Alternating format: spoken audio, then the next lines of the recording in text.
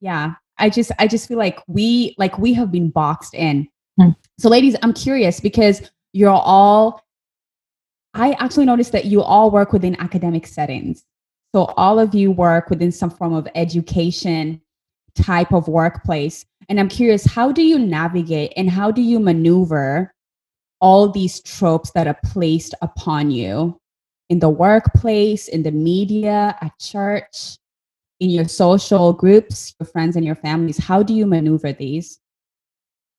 I guess I'll start out the gate, Brianna. I think for me, honestly, if I do like a quick a quick like glimpse of like my life as far as like growing up and the environments I've been in, the two words I would say for me that I have felt like I've had to adapt to is code switching and adapting. Which is pretty much the same thing. But code switching, I think that's the word a lot of people are familiar with.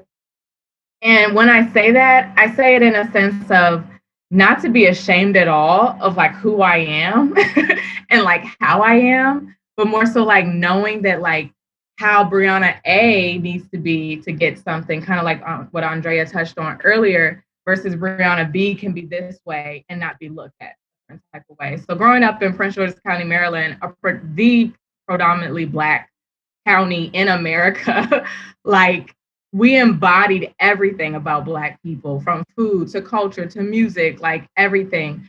And, we're number one for the Black community in America to this day. And I love it, but at the same time, I went to Catholic school, which is predominantly white, because my parents wanted a better education for me and my siblings.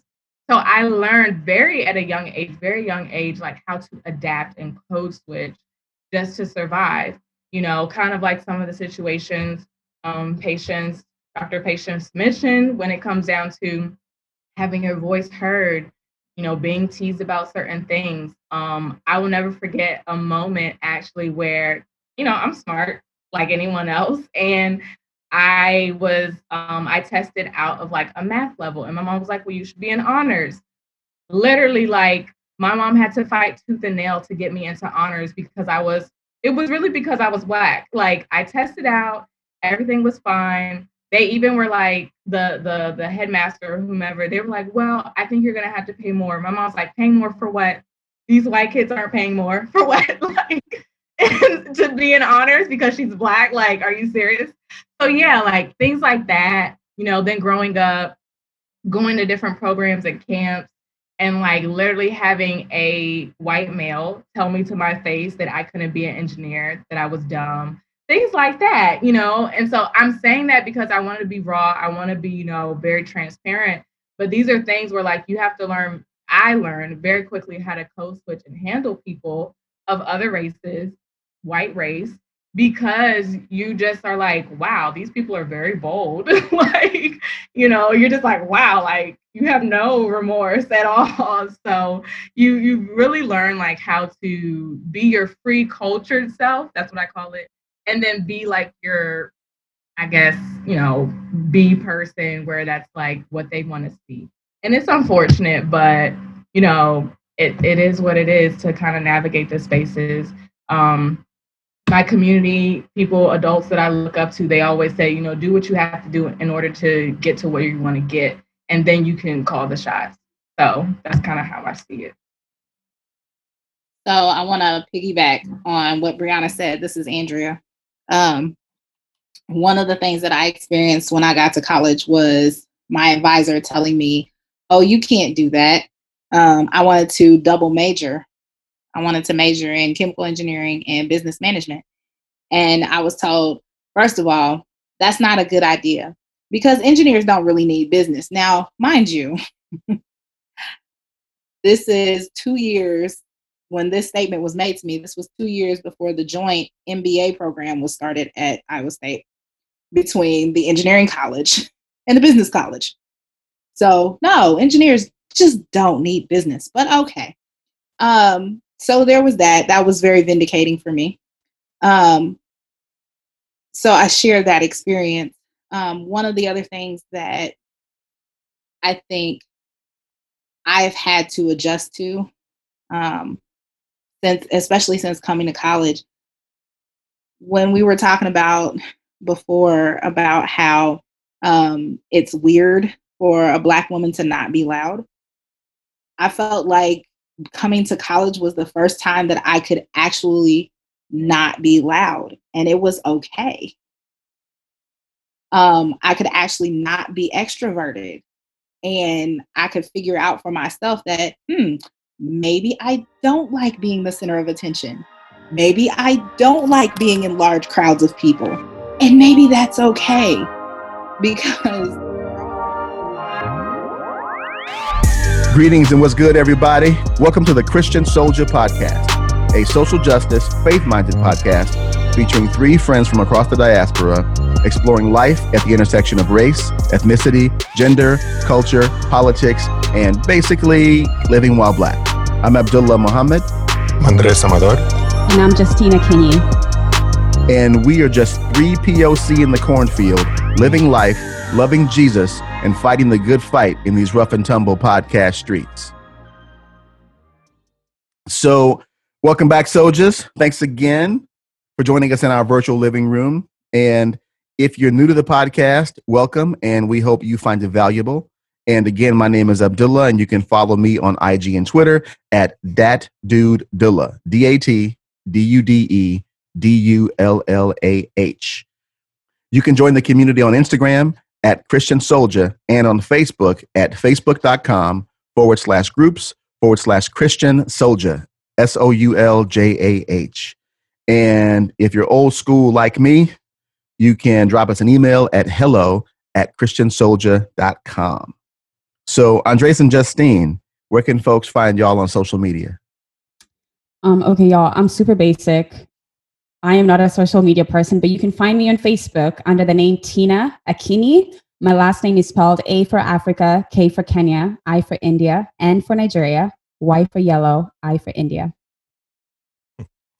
And you can catch me on Instagram at Amador Life, AMADORLIFE. If you feel like you need to hunt me down somewhere else, I am on Facebook, I'm on Twitter and all those other places, but I see if I can do something on Instagram. So help a guy out.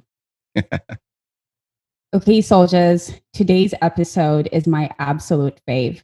I mean, all our episodes are technically my favorite, but today's is my favorite.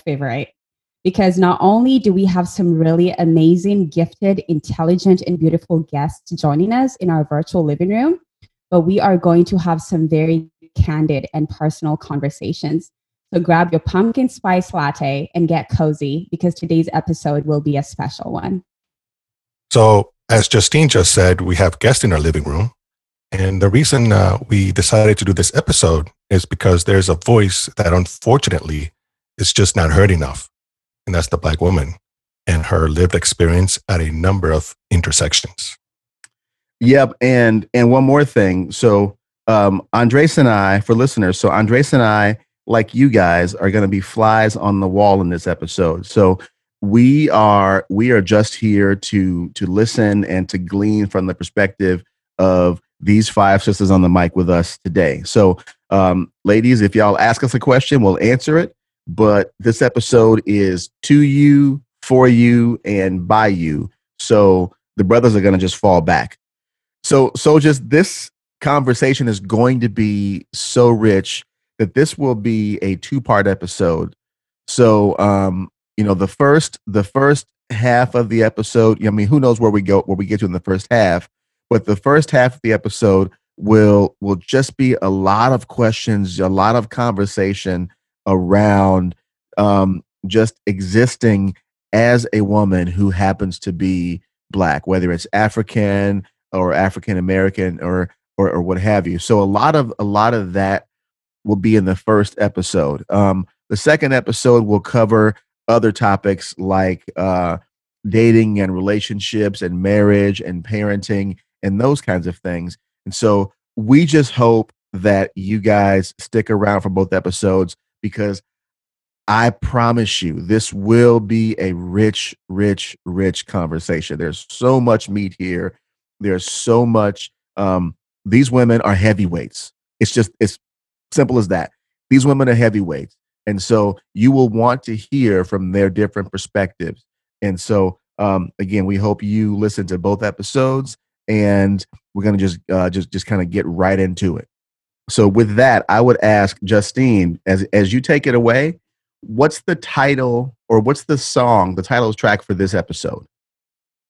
Ooh, okay. So I really had to think about this one because I think there's a lot of songs that celebrate Black womanhood, but the one that really resonates with me is I Am Not My Hair by India Arie, because I think she really tries to elaborate how Black women are usually put in this one little box, and we are so much more than what the world thinks about us. And so I'm very excited to be able to talk more about this with our guest today.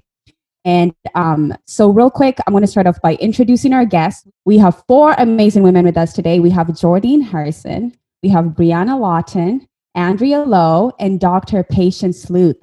So I'm going to start off by just giving some quick introductions. And then we're going to go from there. We're going to jump right into the questions. And y'all, I am so looking forward to this. So Andrea is a Black American woman, and she's from Kansas City, Missouri. And she is a single mother of 1. She is a teacher of 9th grade science, a sorority member, and a volunteer. Sometimes she's voluntold. I feel you, girl. She is a member of several other organizations, and she has lived in Iowa for almost 20 years. That is a long time. And she has spent a lot of those 20 years in Ames. And despite her sometimes negative experiences, she has no intention of moving anytime soon.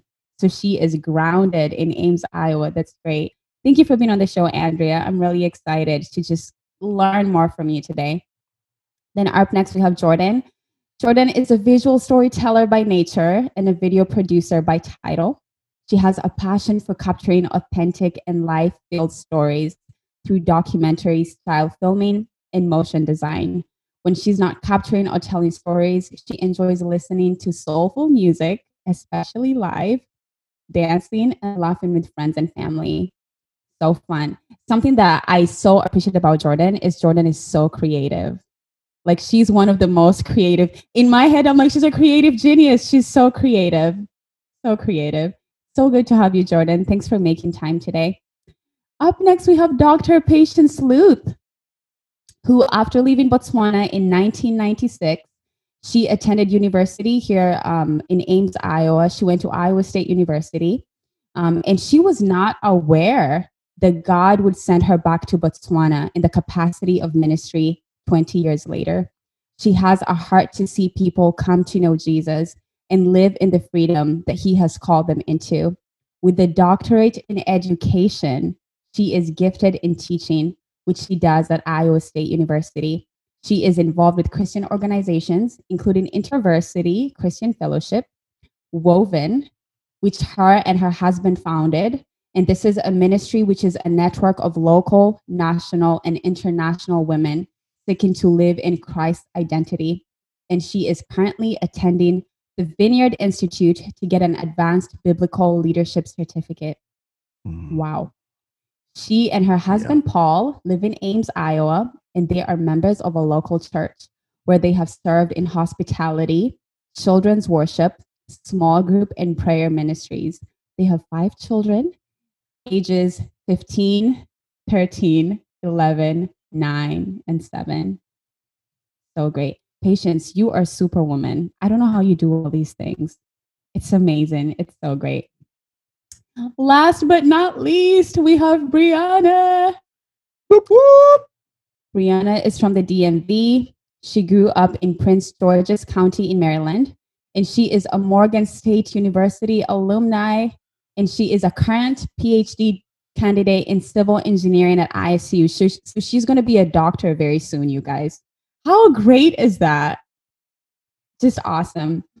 She is an avid traveler and learner. She makes it a point to travel to a new country every year. Yes, she does.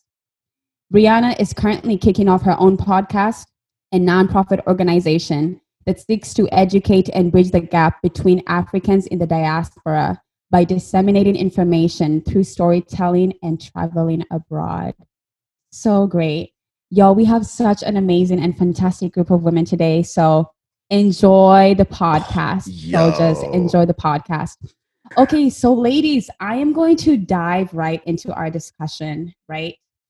So again, the reason we decided to do this podcast is because we want to create a space for Black women, and we want to create a space where we can talk about Black womanhood, because I think we live in a culture and society that has put Black women in a box. And I am hoping that we can begin to do the work of tearing down that box and actually educating people about Black womanhood and what it means to be a Black woman. So my first question is this. How, in your own words, would you define what it means to be a Black woman? This is Brianna to all the listeners. I would say, honestly, you have to start looking at it from a lens of, it's not just like, how is it to be a Black woman? It's kind of taking a step back and saying, it's like Black woman versus a woman that is Black. Because when I think about that, it's like being a Black woman is saying, like, in America, that's how I'm looked at, versus like a woman that is Black, that could be a woman anywhere in the world. That could be a woman in Africa, that could be a woman in Europe, that could be a woman in the Caribbean. And so I think we have to start from that context first, because saying like, oh, what is it to be a Black woman? That's honestly, I feel like looking at it just from race, and not looking at it like holistically as like a woman that happens to be Black. So yeah, that's my first thought. Okay. Patience, I can see the wheels spinning. You know that poem, Phenomenal Woman?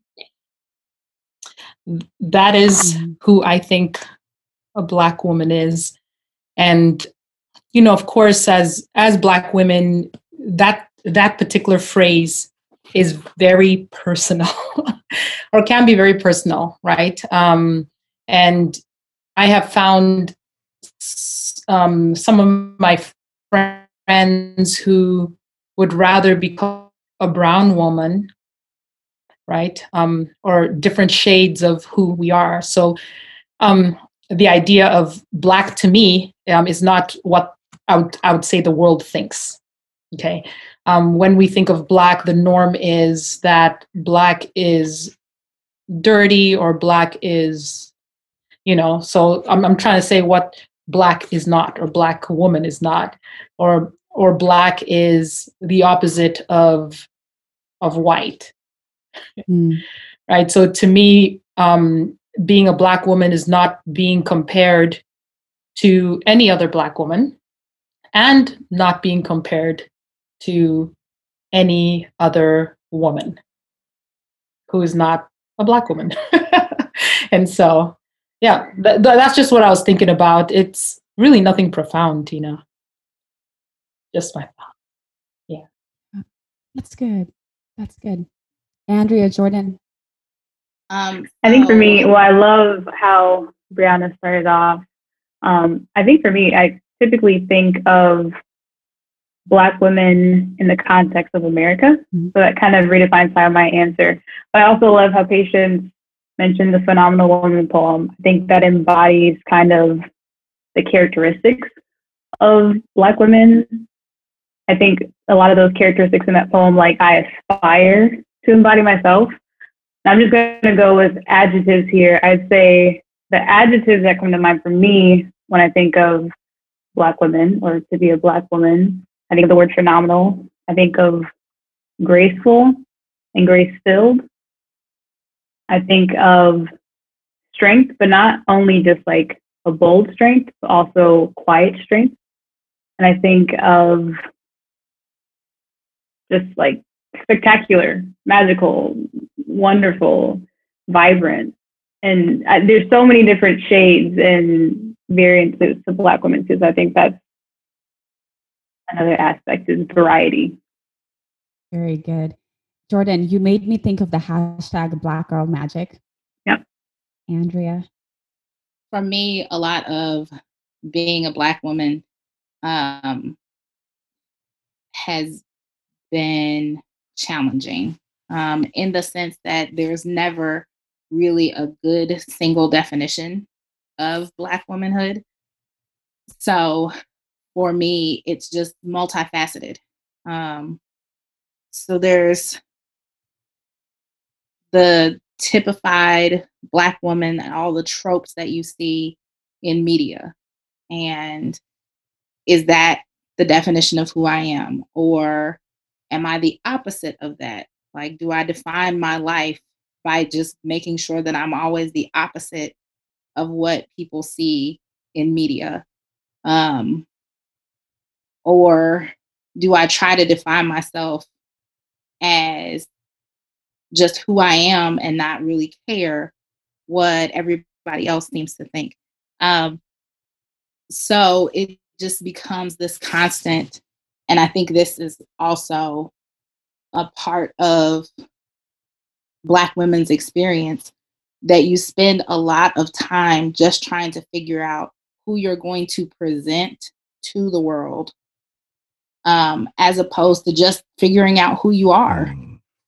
You're always trying to figure out, well, okay, who do I want to be in this space? And who do I need to be in order to get what I need in the moment? Do I have to be the sassy friend so that I can get what I need from this person? Do I have to be the educated scholar in order to get what I need from these people? Do I have to be the super ghetto Black girl in order to get what I need from these people? And you're constantly wondering. I think, like I said, I think an aspect of Black womanhood is just, who do I have to be in this space to get what I need? Low key, Black women, we chameleons. We chameleons. Like, we're chameleons. Like, if there was a picture of like Black women for an animal, it would be chameleons. Like, so Andrea, like, it's almost like we have to morph depending on the spaces we're in. And you know, when you were talking about having to decide what you have to present, there's also the reality of like, what if this is just who I am, but people will look at me and say that I'm this way because I'm Black, or they'll say that I'm acting a certain way because I'm trying not to be Black, you know, whatever Black is. Yeah. And it's a huge issue within our own community, because then people tell you, oh, you're not Black enough. You know, you are trying to be white. You're trying to act white. If you speak with correct diction, all of a sudden you're just trying to be white. Or if you decide to, I mean, look at all the people on this panel right now. Most of us have multiple degrees. And why is that anti-Black? But if you go back to a lot of neighborhoods, that's anti-Black, because you're pursuing higher education. Why is me getting a PhD a threat to my Blackness? Because I don't stop being Black in the eyes of all the people I have to work with. Yeah. They still see me as the dumb Black girl. Can I add something in? Yes. So I think like going back to like what I originally stated, far as like being a Black woman or a woman who happens to be Black versus, you know, what a Black woman is. And I think it starts honestly when that phrase, I feel like, is just from a very American perspective. Because if we go to AKA countries in Africa, Patience, maybe you can talk about this. You know, there's no context of race, obviously, because majority of the continent is all Black people. And so like to say, oh, you're a Black woman, they're gonna be like, yeah, duh. Like, you know what I mean? Versus like here, it's like, yeah, I am. And look at all the things that come with it. So I think it really shapes the way that phrase comes from really an American, I think, point of view. And not saying it's wrong at all. It's our truth, you know, that experience that we have here in America. But I feel like speaking to some of my friends from other countries, they're like, I actually realized I was quote unquote Black when I came to America. So I think it's interesting, like when you hear those types of like, you know, comments, obviously, because America was really built off of race. So Sweet. Abdul, did you have something to add before we go to the next question? No, I don't want to add anything. All I wanted to say was that I'm trying really hard to just to be quiet, not so that I can participate in the conversation, but I'm over here like, Lord, that's really good. And, so yeah, this is already a few minutes in and just amazing stuff and just really dope stuff. And so I'm almost over here like in church right now, just listening to all of this perspective and whatnot. So that's all I wanted to say was if y'all hear me over here, I'm not having a stroke. I'm over here like, yeah. So awesome. I was wondering if I could also not agree, but confirm what Brianna was saying. About yes. And actually, so later on, Patience, I specifically have a question for you in that regard. So we're going to jump. All right. Sounds good. Awesome. Okay. So in the previous question, we touched a little bit about how Black women or Black womanhood is perceived in America. So can you guys elaborate just a little bit more on what that looks like? Like, what are the stereotypes? What are the tropes? Be they negative, positive? What are some ways that Black women are perceived in our country? Well, I gave you a couple of them already. There's always the sassy Black friend.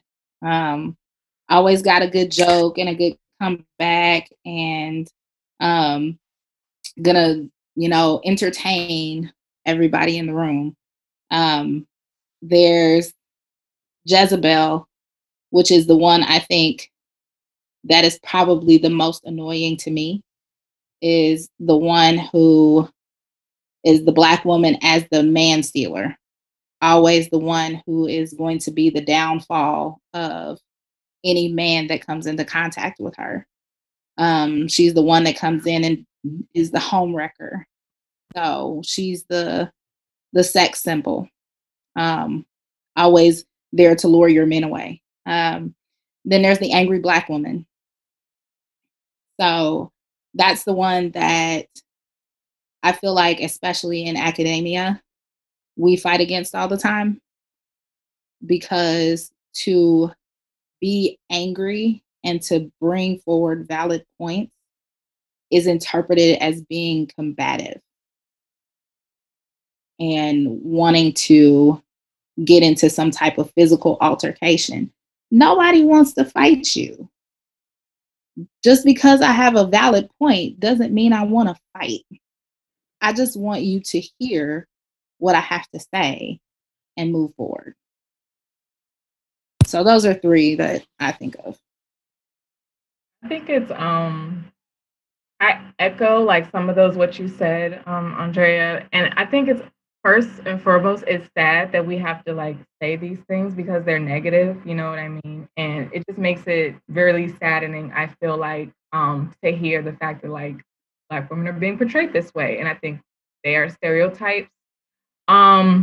Because we have to put on these like fronts that like, oh, well, because I already think that they think I'm like this, so I have to prove them wrong. But for me, I actually growing up and even now, and maybe it's just the environment I kind of have been in, but I've seen, I feel like both sides, not just Black women, looked at as maybe the angry Black woman or ready to like fight or anything like that. But growing up, I was also like told like Black women are the strongest, Black women are the most beautiful, Black women, are most resilient and things of that nature. And I, embody like, and I like say those things to me. I was, told those things, and I think they are very true for Black women. So I feel like it's kind of a catch-22 because maybe our community, some parts of our community, like tell us the positive, and then the world is kind of saying the negative. And so sometimes you feel like, well, what's true? And I believe, there's always truth in like both sides. There are some people that are out there acting the same way that you just described, but I don't believe necessarily they're even the majority. Versus, just like the other women, I believe every Black woman does embody those positive traits. She just needs the right, I think, maybe environment and people to bring those things out of her. So good. The power of representation. I think for me, well, what Andrea said, all of those tropes, those stereotypes, I can name probably multiple movies or shows where those are put, like in terms of like media. And I think, you know, when it comes to what America has to say of what the Black woman is, a lot of it is in how they portray Black women in movies and television. And so for me, like growing up, a lot of those either tropes or stereotypes, you know, I didn't always see myself in those. And so at times it left me kind of wondering where I fit in as a Black woman, so to speak. It wasn't really until Issa Rae came out with Awkward Black Girl that I kind of started to find like a place in Black women media representation, sort of. But yeah, I think media definitely skews a lot of what, or leans a certain way when it comes to representing Black women. And yeah, I think there's, again, just lots of other Black women or variations to Black women that aren't represented in mass media and, you know, that you don't see and whose stories don't get told. That was so good. And I, of course, all what Brianna, Andrea, and Jordan said all resonate with me. And, you know, as we're sitting here, my blood is literally, I don't know how y'all feel, but my blood's kind of getting, you know, it's boiling. But okay, it's not at boiling point yet, but it's getting there. And sometimes I tell myself, well, maybe I do have a right to be angry. And what has been portrayed of me as Black woman and maybe as Black women is that I'm loud, right? I really do have a loud voice, but that's just who I am. Whereas some other Black women don't have a loud voice. I mean, but maybe when we're all together, we just sound like we're loud. And that's because we're enjoying ourselves. Okay. So my mom used to say to me, Black is beautiful, ebony is lovely. Mm-hmm. And the reason why she would say that is because we were raised in countries in Africa or a country where skin color, depending on your skin color, you know, you'd be teased in school and so on. I was teased for my dark skin. And I've, of course, heard several stories of Black women in America as well who went through the same thing, treated differently because their skin was a shade darker. And I was called many names and so on. But one thing that I grew up knowing is that Black is beautiful and ebony is lovely. When I came to America, and of course I was teased, right? And I might have had some issues. When I came to America, I started hearing more and more about my skin color. And I feel like that even made me a little more uncomfortable than just being teased at school, right? Because why is my skin color pointed out? And of course, I don't mind other Black women talking about my skin tone, right? And giving me a compliment. But then there's some other comments, you know, that really aggravate me. So some of the stereotypes that I've heard mainly deal with my voice. And I feel like that is a way of silencing the Black woman. I've experienced it several times. I will not mention where I've experienced it, but you know, you're sitting in meetings and whatnot, and apparently my voice, even though it's loud, is not heard. And some other person, maybe a white male, will say the exact same thing, literally almost word for word. And they'll, oh yeah, great idea. That is amazing. Great idea. And, you know, so I actually, a Black friend of mine, we came to an agreement. We said, we're going to help each other at these meetings. And so anytime I'd say something and it was overridden, or taken over, she would say, well, that's the exact same thing that Patience said. Patience, that was a great point. And I would do the same for her. And so a lot of times, the stereotype is that we're loud. But when we try to, for example, give ideas, it's looked down upon. I can tell you many, many stories. And why I started off by saying maybe I have a reason to be angry is because of experiences. And maybe we'll talk about these later. But I can tell you about what my daughter has been called.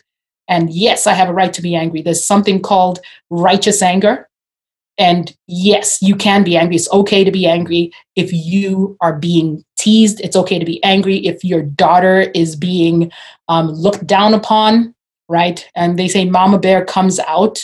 For me, it's the lioness. Like, I will protect my cubs.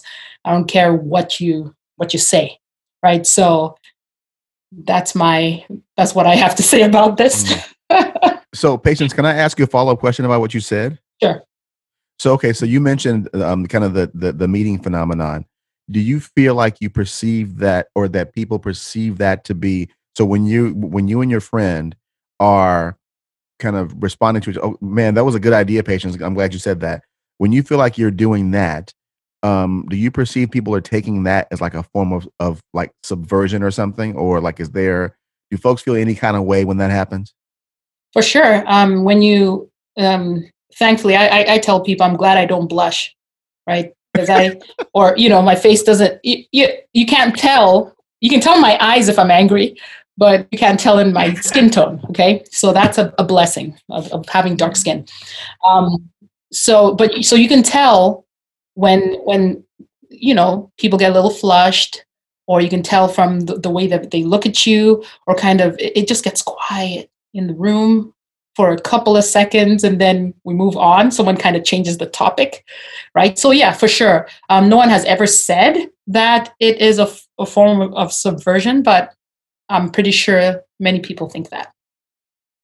Patience, it's interesting that you bring up the whole stereotype about Black women being loud, because I think on the flip side, if you are a Black woman who is not quote unquote loud, then it's almost like you're being pushed to be loud. And it's kind of like this weird tension of like, again, Black women have been put in a very specific box. It's like, you're damned if you do, you're damned if you don't. Like, if you're loud, we're going to make sure you know that you're loud. Then if you're kind of more of like a quiet, maybe more listener type of person, like there's almost like this push of like, oh, speak, share. I really don't have anything to share. Like, I am totally okay just being quiet. So it's such, man, yeah. I just feel like we have been boxed in. So ladies, I'm curious, because I actually noticed that you all work within academic settings. So all of you work within some form of education type of workplace. And I'm curious, how do you navigate and how do you maneuver all these tropes that are placed upon you in the workplace, in the media, at church, in your social groups, your friends and your families? How do you maneuver these? I guess I'll start out the gate, Brianna. I think for me, honestly, if I do like a quick like glimpse of like my life, as far as like growing up and the environments I've been in, the two words I would say for me that I have felt like I've had to adapt to is code switching and adapting, which is pretty much the same thing. But code switching, I think that's the word a lot of people are familiar with. And when I say that, I say it in a sense of not to be ashamed at all of like who I am and like how I am, but more so like knowing that like how Brianna A needs to be to get something, kind of like what Andrea touched on earlier, versus Brianna B can be this way and not be looked at a different type of way. So growing up in Prince George's County, Maryland, the predominantly Black county in America, like we embodied everything about Black people, from food to culture to music, like everything. And, we're number one for the Black community in America to this day. And I love it, but at the same time, I went to Catholic school, which is predominantly white, because my parents wanted a better education for me and my siblings. So I learned at a very young age, like how to adapt and code switch just to survive. Kind of like some of the situations patients, Dr. Patience mentioned when it comes down to having your voice heard, being teased about certain things. I will never forget a moment actually where, I'm smart like anyone else. And I tested out of like a math level. And my mom was like, well, you should be in honors. Literally, like, my mom had to fight tooth and nail to get me into honors because it was really because I was Black. Like, I tested out, everything was fine. They even were like, the headmaster or whomever, they were like, well, I think you're gonna have to pay more. My mom's like, paying more for what? These white kids aren't paying more for what? Like, to be in honors because she's Black. Like, are you serious? So yeah, like things like that, then growing up, going to different programs and camps, and like literally having a white male tell me to my face that I couldn't be an engineer, that I was dumb, things like that. And so I'm saying that because I want to be raw. I want to be, very transparent. But these are things where like you have to learn. I learned very quickly how to code switch and handle people of other races, white race, because you just are like, wow, these people are very bold. Like, you're just like, wow, like you have no remorse at all. So you really learn like how to be your free cultured self. That's what I call it. And then be like your, I guess, be person where that's like what they want to see. And it's unfortunate, but it is what it is to kind of navigate the spaces. My community, people, adults that I look up to, they always say, do what you have to do in order to get to where you want to get, and then you can call the shots. So that's kind of how I see it. So I want to piggyback on what Brianna said. This is Andrea. One of the things that I experienced when I got to college was my advisor telling me, oh, you can't do that. I wanted to double major. I wanted to major in chemical engineering and business management. And I was told, first of all, that's not a good idea because engineers don't really need business. Now, mind you, this is 2 years when this statement was made to me. This was 2 years before the joint MBA program was started at Iowa State between the engineering college and the business college. So no, engineers just don't need business, but okay. So there was that. That was very vindicating for me. So I shared that experience. One of the other things that I think I've had to adjust to, especially since coming to college, when we were talking about before about how it's weird for a Black woman to not be loud, I felt like coming to college was the first time that I could actually not be loud, and it was okay.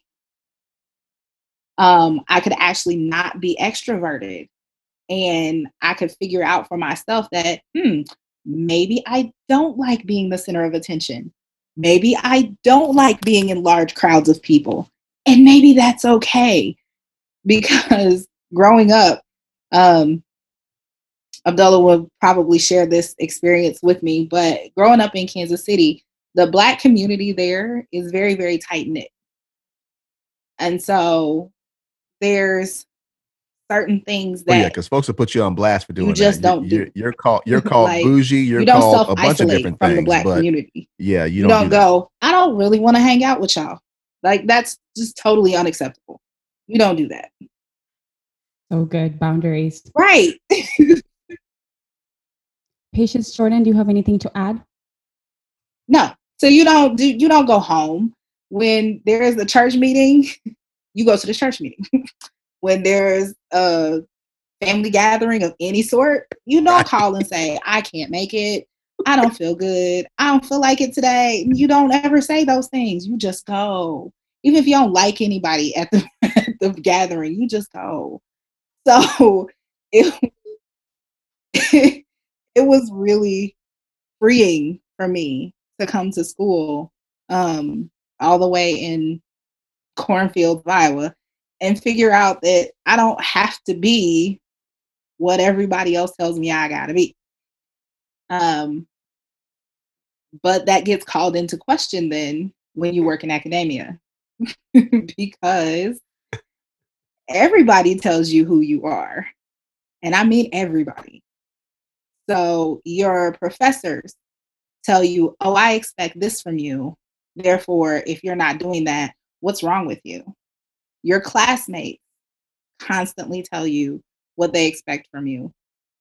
Everybody expects you to be available because, coming to Iowa, one of the things, especially if you come from a large city or larger city, one of the things you figure out very quickly is that a lot of people here come from smaller towns, especially if they are from Iowa. They come from smaller towns and they don't have experience with people who look different from them. So you are the resident expert on all things Black. And therefore, you must tell me everything that you know about being Black because you're who I have access to. Therefore, you must know and I must ask you. So there's that kind of definition, and you learn to either put limits on that kind of stuff, or you are in a constant state of I'm about to punch the next person that asked me a dumb question. So the adjustment, y'all are laughing at me and I get it, but you learn very quickly how to put limits on people and how to tell people, okay, you're pushing my limits right now. You're in my space. I can't with you right now. And I can't means I can't. And literally you turn and walk away from people. And I will do it at school. Most of the people at my school I can deal with. We won't say to the extent that I can deal with most of them, but I can deal with them. But there's moments when I'm like, nope, we're done. I'm going to my space and I cannot with you. We're done. So you, like I said, in learning how to deal with it, you just learn how to put limits, and you end up putting limits on other people, but they're limits for your own sanity and safety. And you have to either tell people to adhere to those limits or be out of my space. I would say this is Jordan. I definitely related to Brianna. I was like silently snapping when you said code switching because that's exactly what I was thinking. And I've been thinking about code switching just like personally, like a lot in my life lately, and like how that's influenced me, how I code switch in different places. And so for me, one of the things I realized is that I wasn't taught to code switch by like my parents. It just was a learned thing. But I can reflect back and recognize how I was kind of taught. So at home in like grade school, my parents would always correct me when I would say like y'all or ain't, like all the time, spot on, every single time they would get me. But at the same time, when my parents were talking to like their friends, they would say those words, no problem. And now that I'm older and, graduated from college in the working world, I go home and I use those same words in conversations with my parents. But it was just when I was in that grade school age, going into high school or before that, where they kind of, I guess, hammered down on that as a way to kind of, make sure that I could switch or knew how to turn things on or off. There's a really good spoken word piece called I'm Articulate. And it's about like this woman, I think she's Jamaican, and she's an academic too. And she just talks about like code switching and how sometimes you can get mixed up and say like one code or talk one way in the wrong context. And you're like, oh my God, it's like I'm cooking in the bathroom or like, just mixing things up. But yeah, that's definitely something I've unconsciously learned how to do. And I think now I'm just more aware of like, oh yeah, I talk to my friends totally different from how I talk to like my boss or certain coworkers or, you know, just people in different contexts. And I think that's one of the things I just naturally kind of learned how to do is, I think Justin, you said earlier, be a chameleon in a way or in a sense. But it's interesting because, yeah, I don't think white people have to code switch, maybe to some extent, but there are things that white people have just told me where I'm just like, wow, that was bold to just go on out and say. So it's, I don't know, I think it's a unconscious skill that gets learned sometimes. And I think an interesting thing too is I've watched some videos where they've talked about how if you don't learn to code switch, how that can negatively affect you. And not that we should have to code switch, but there can sometimes be consequences when you don't know how to navigate between different spaces. I just want to add like a little, so based on like what we were talking about with code switching, so the perfect movie that popped in my head, y'all, I don't know if you guys know Lakeith, the actor, but that movie, Hate to Bother You, I thought of that. Like that is the epitome of like having to code switch for work, that movie. If anyone's seen What's that called again? Because I'm going to put that in there for the show notes for the listeners. So the actor that stars in the movie is Lakeith Stanfield, and it's called Sorry to Bother You. Awesome. Thank you. This is so good. I am everything just, yes, on point. And I have not seen that movie, but maybe I should. It's a comedy. It's like a I would say educational comedy. It's fun. Can I say something real quick? When you said that about your parents always catching you, so my son gets mad at me when I correct his English all the time. And this is what I tell him, and it's the same thing my parents told me. You can break the rules when you know the rules. When you learn how to follow them all, you can break them all you want to. But until then, you can't break not near one.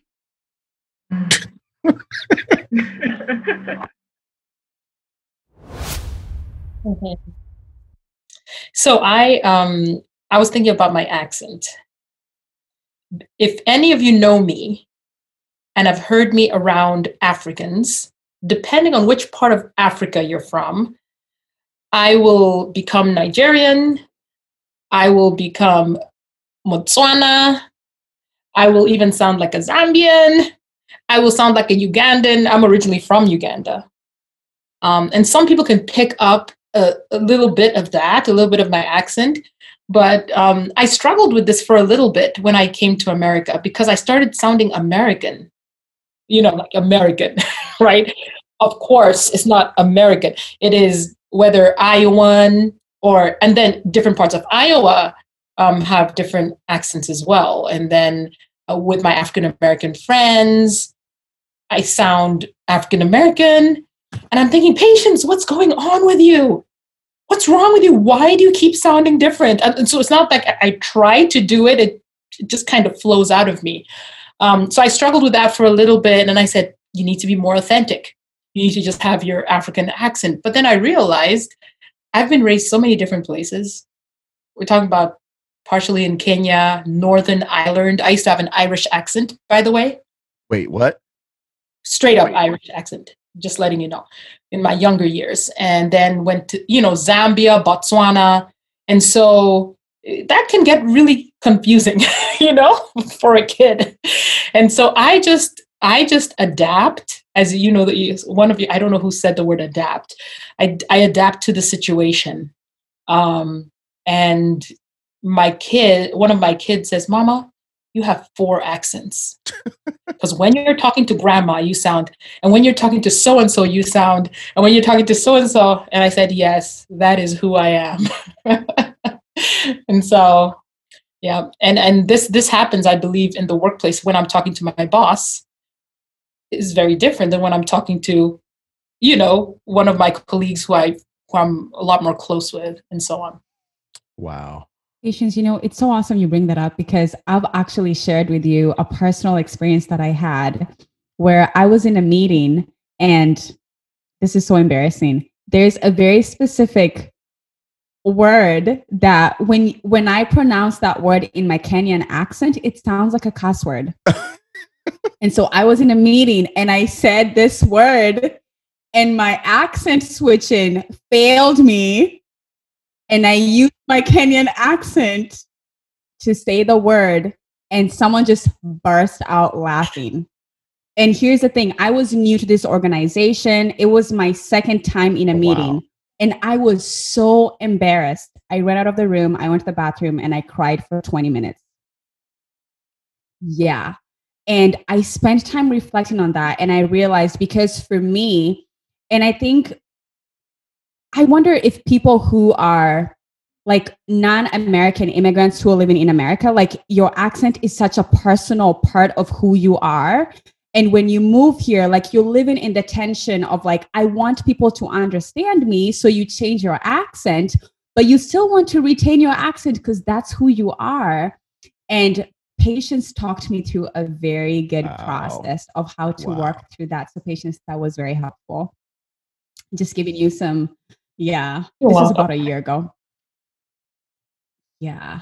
So I want to change gears a little bit here. And we had touched on this a little bit before. So do you think Black women in our country are perceived differently based on nationality? So Patience, you talked about having lived in Kenya, Uganda, Botswana, Zambia, Northern Ireland. Do you think, and now living in America, do you think Black womanhood kind of shifts and morphs depending on where you live and your location? For sure. For example, I'll just give you a quick example. When I am in Iowa, right, and people know or can identify that I am African, right? So they will call me African, and yes, I am African, but I really would rather much be preferred to be referred to as the country that I am from, for example. So for me, there's nothing wrong with being referred to or being recognized as African, right? But it's when, in terms of my identity, anyway, my identity almost changes here to African. When I'm in Africa, for example, my identity changes to the country where my dad is from. And then for sure, so being Black in various places, definitely the definition or its definition would switch or change. And when I say being Black, I also, I actually gave a talk one time about being African, being Black. How do I identify, right? And do I identify as Black? Of course, I identify as Black, but I also identify as Ugandan, right? I identify as African as well. And so, I don't know. So those kind of terms to me will merge, by the way. Interesting. So do you think, and this is for, and like anyone can answer this, not just specifically Patience, do you think in America it's different to be African versus Black?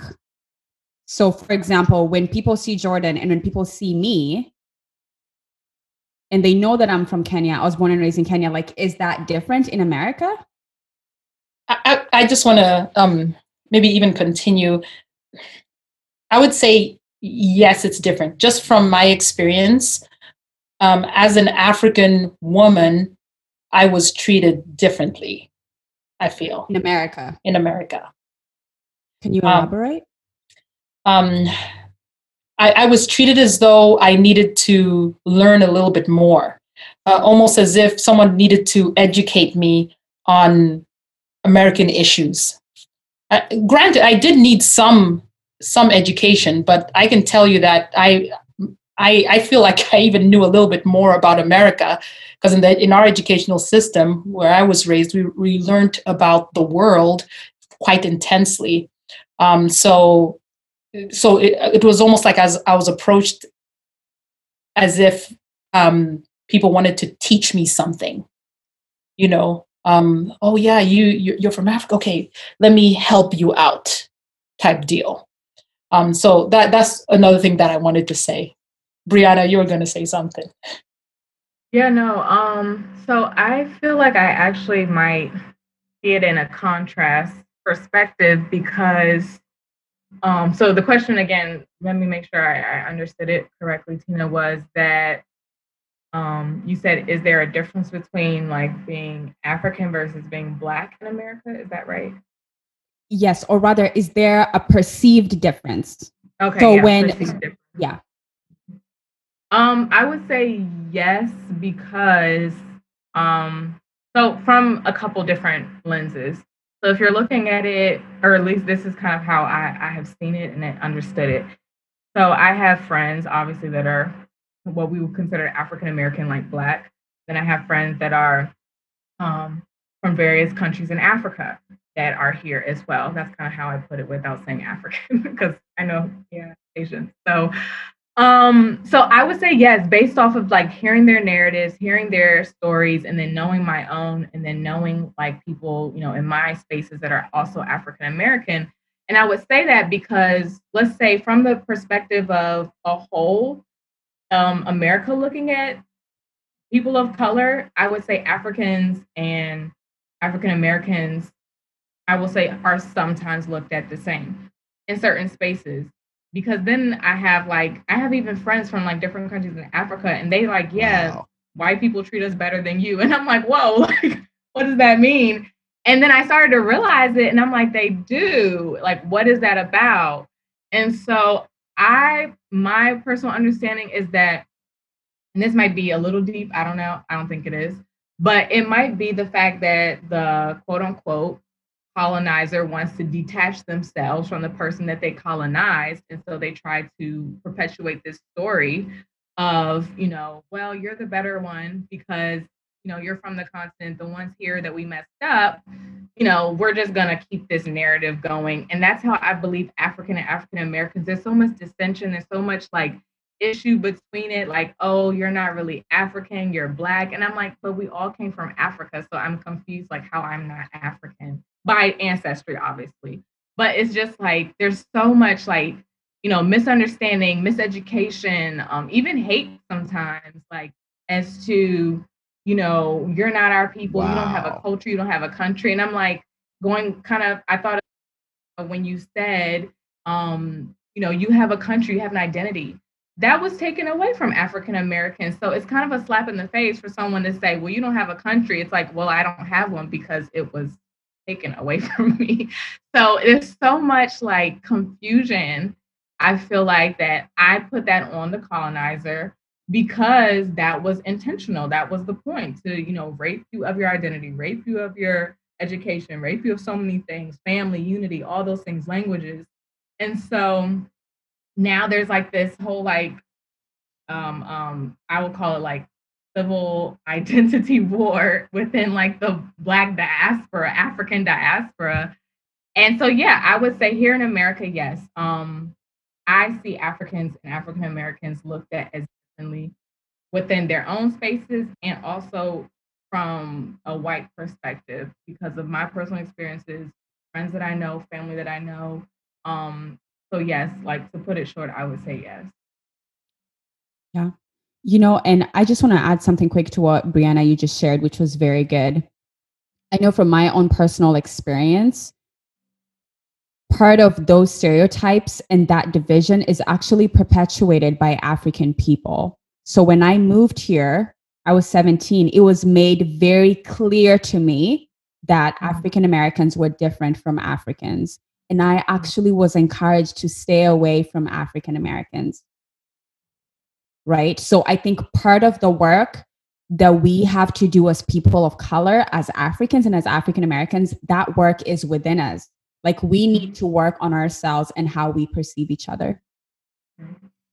Can I say something about that as well? I lived, of course, in various countries in Africa, and the media has a lot to do with that as well.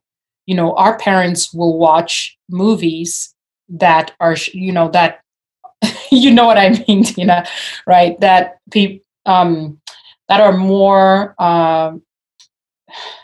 either geared toward portraying African American culture, and we take it as face value. It is what it is, and I didn't know that African Americans actually have many cultures. I believe there's, of course, and I don't want to compare. This is the first thing that I said. I don't like this idea of comparing individuals and so on, and comparing families, because depending on where you are from in America, even your particular culture, there's of course a broader kind of umbrella culture, but your particular culture might be different. So I personally had lumped all African Americans in one ball. And when I came here, I said, wow, I have been deceived. It's not, my parents didn't tell me this or tell me to perceive it in a certain way or even warn me about anything, like Tina, how you said you were warned, but what I just said, I've been deceived. And one thing that really touched me was I was talking with one of my African-American friends, male friends, and he said, your people sold us. And I was like, whoa, hold on a second, right? But you know what? I had to take that in. And maybe not, okay, in some, okay, so I didn't necessarily, but at the same time, when I watch movies or sitcoms or any other kind of, or let's just say the news, right? When I watch the news, because we watched American TV as well, and I see I see the way the media portrays African Americans, and I just take that without necessarily having that education or taking a step to understand or to know, then that also becomes my problem, right? And so I had to repent of that, and it set me on a journey to more just appreciating my African American brothers and sisters, and also appreciating Africans, and also correcting Africans. I say Africans now, right? In general, if any, if need be, but also at the same time, trying to educate both sides, right? So, but that hit home for me, Brianna. On that same note, and I'll be brief. So this is Andrea. On that same note, if I were to go to Africa, and I mean, now it's not as bad, but when I was younger, if I were to go to Africa, I would probably say to any country in Africa, it doesn't matter which one. I think I would say the same thing, that I was deceived, because the narrative that we're sold in our media is that the entire continent, because let's be clear, the continent that contains multiple countries of Africa is not one monolith, number one. And number two, it's not all poor, where everybody sleeps in a hut and there's lions roaming about that could come and tear down your hut at any point in time. There are actual cities. Oh my Lord. There are actual cities in Africa, and universities. Oh my gosh. It's an amazing concept.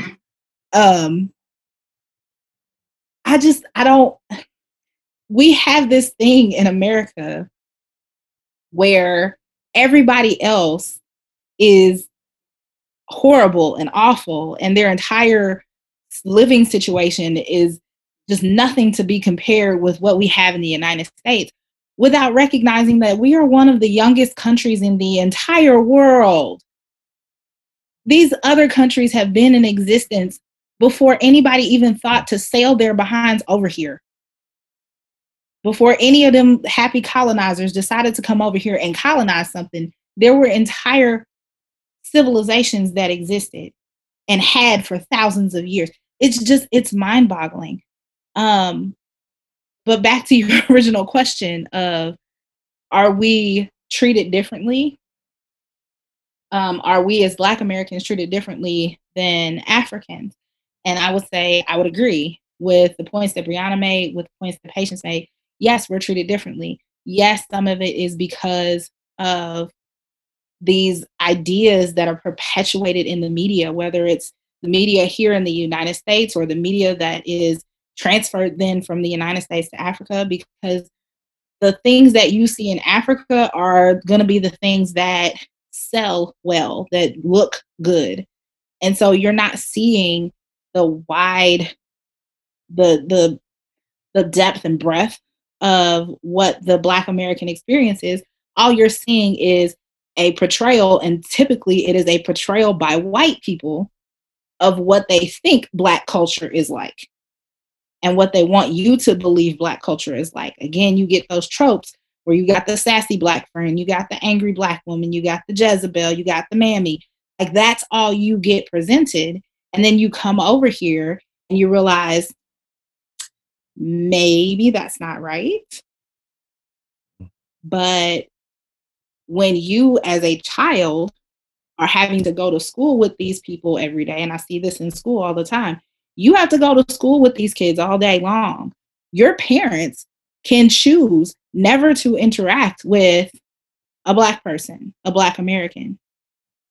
And so they will not have the experience that you have, that, hello, we get the same treatment. When we're talking about before you open your mouth, we get treated the same. If they don't hear your accent, you're just another negative word that happens to be walking on my street. Yeah. Wow. So can I chime in on something just really briefly? Yes. So thinking about, so I lived in West Africa in Dakar, in a village called Medina outside of Dakar, Senegal. And when I lived there, I certainly got, and I don't know if this is true for you, Patience and Justine. So what I noticed when I lived there was that everyone where I was, in the village that I was in the city that I was in, everywhere, there was this Americans are all rich, and it was I must have heard a million times, rich American, give me money, and again, I was in a village, and so the perspective of the villagers in Medina at the time was that Americans were all rich, but they certainly felt some kind of way about African Americans, and so I just always thought that was kind of fascinating. Yes. So I'm going to share just my personal experience. Growing up, some of you might know this, but Kenya is known to be a tourist country. So a lot of the non-Black people that I saw as a young person in Kenya were tourists. And they would drive in very big trucks, and they would have cameras, and we just knew, oh my gosh, that's totally a tourist. But all the tourists I saw were always white, or rather what would be considered of European descent. I never saw Asians. I never saw people who had skin that looked like mine. And so I think that's part of how that narrative was created. And even through media and the movies that we watched growing up, where only white people were portrayed as being wealthy. And oh my goodness, white missionaries. I saw a lot of white missionaries. My mother told me stories about this white male missionary who paid for her to go to high school. And again, on the flip side, everything I saw about African Americans was very rare, but also very negative. And that's why, and I've had this conversation with my brother, I think as a continent, Africa, we have a lot of work to do in terms of how we view ourselves and how we view people that look like us. There are billboards, y'all. Let me just tell you a quick story here. There are billboards in my country that portray beauty, and all the beauty that we see there is white women. Now, granted, Kenya is a Black country. We are 99% Black, but anytime you see beauty creams or makeup, it's always a white woman. And I'm like, we don't have white women in Kenya. Right? So there's a lot of inferiority complexes going on in Kenya and probably in the rest of Africa too. So that does it for us right now for part 1. Again, you're going to want to listen and stay tuned to the next part 2 because it will be some great stuff and some show-stopping stuff. So until next time, y'all, Andres and Justine and I are just going to say peace, paz, and amani. The Christian Soldier Podcast is brought to you by the Christian Soldier Collective, a Jesus-centered community dedicated to the pursuit of unity, cultural and ethnic conciliation, and social justice within the church. Theme song is The Ace by Ballpoint. The Christian Soldier Podcast is a production of the Christian Soldier Collective, These Sisters, and Monarch Training and Development.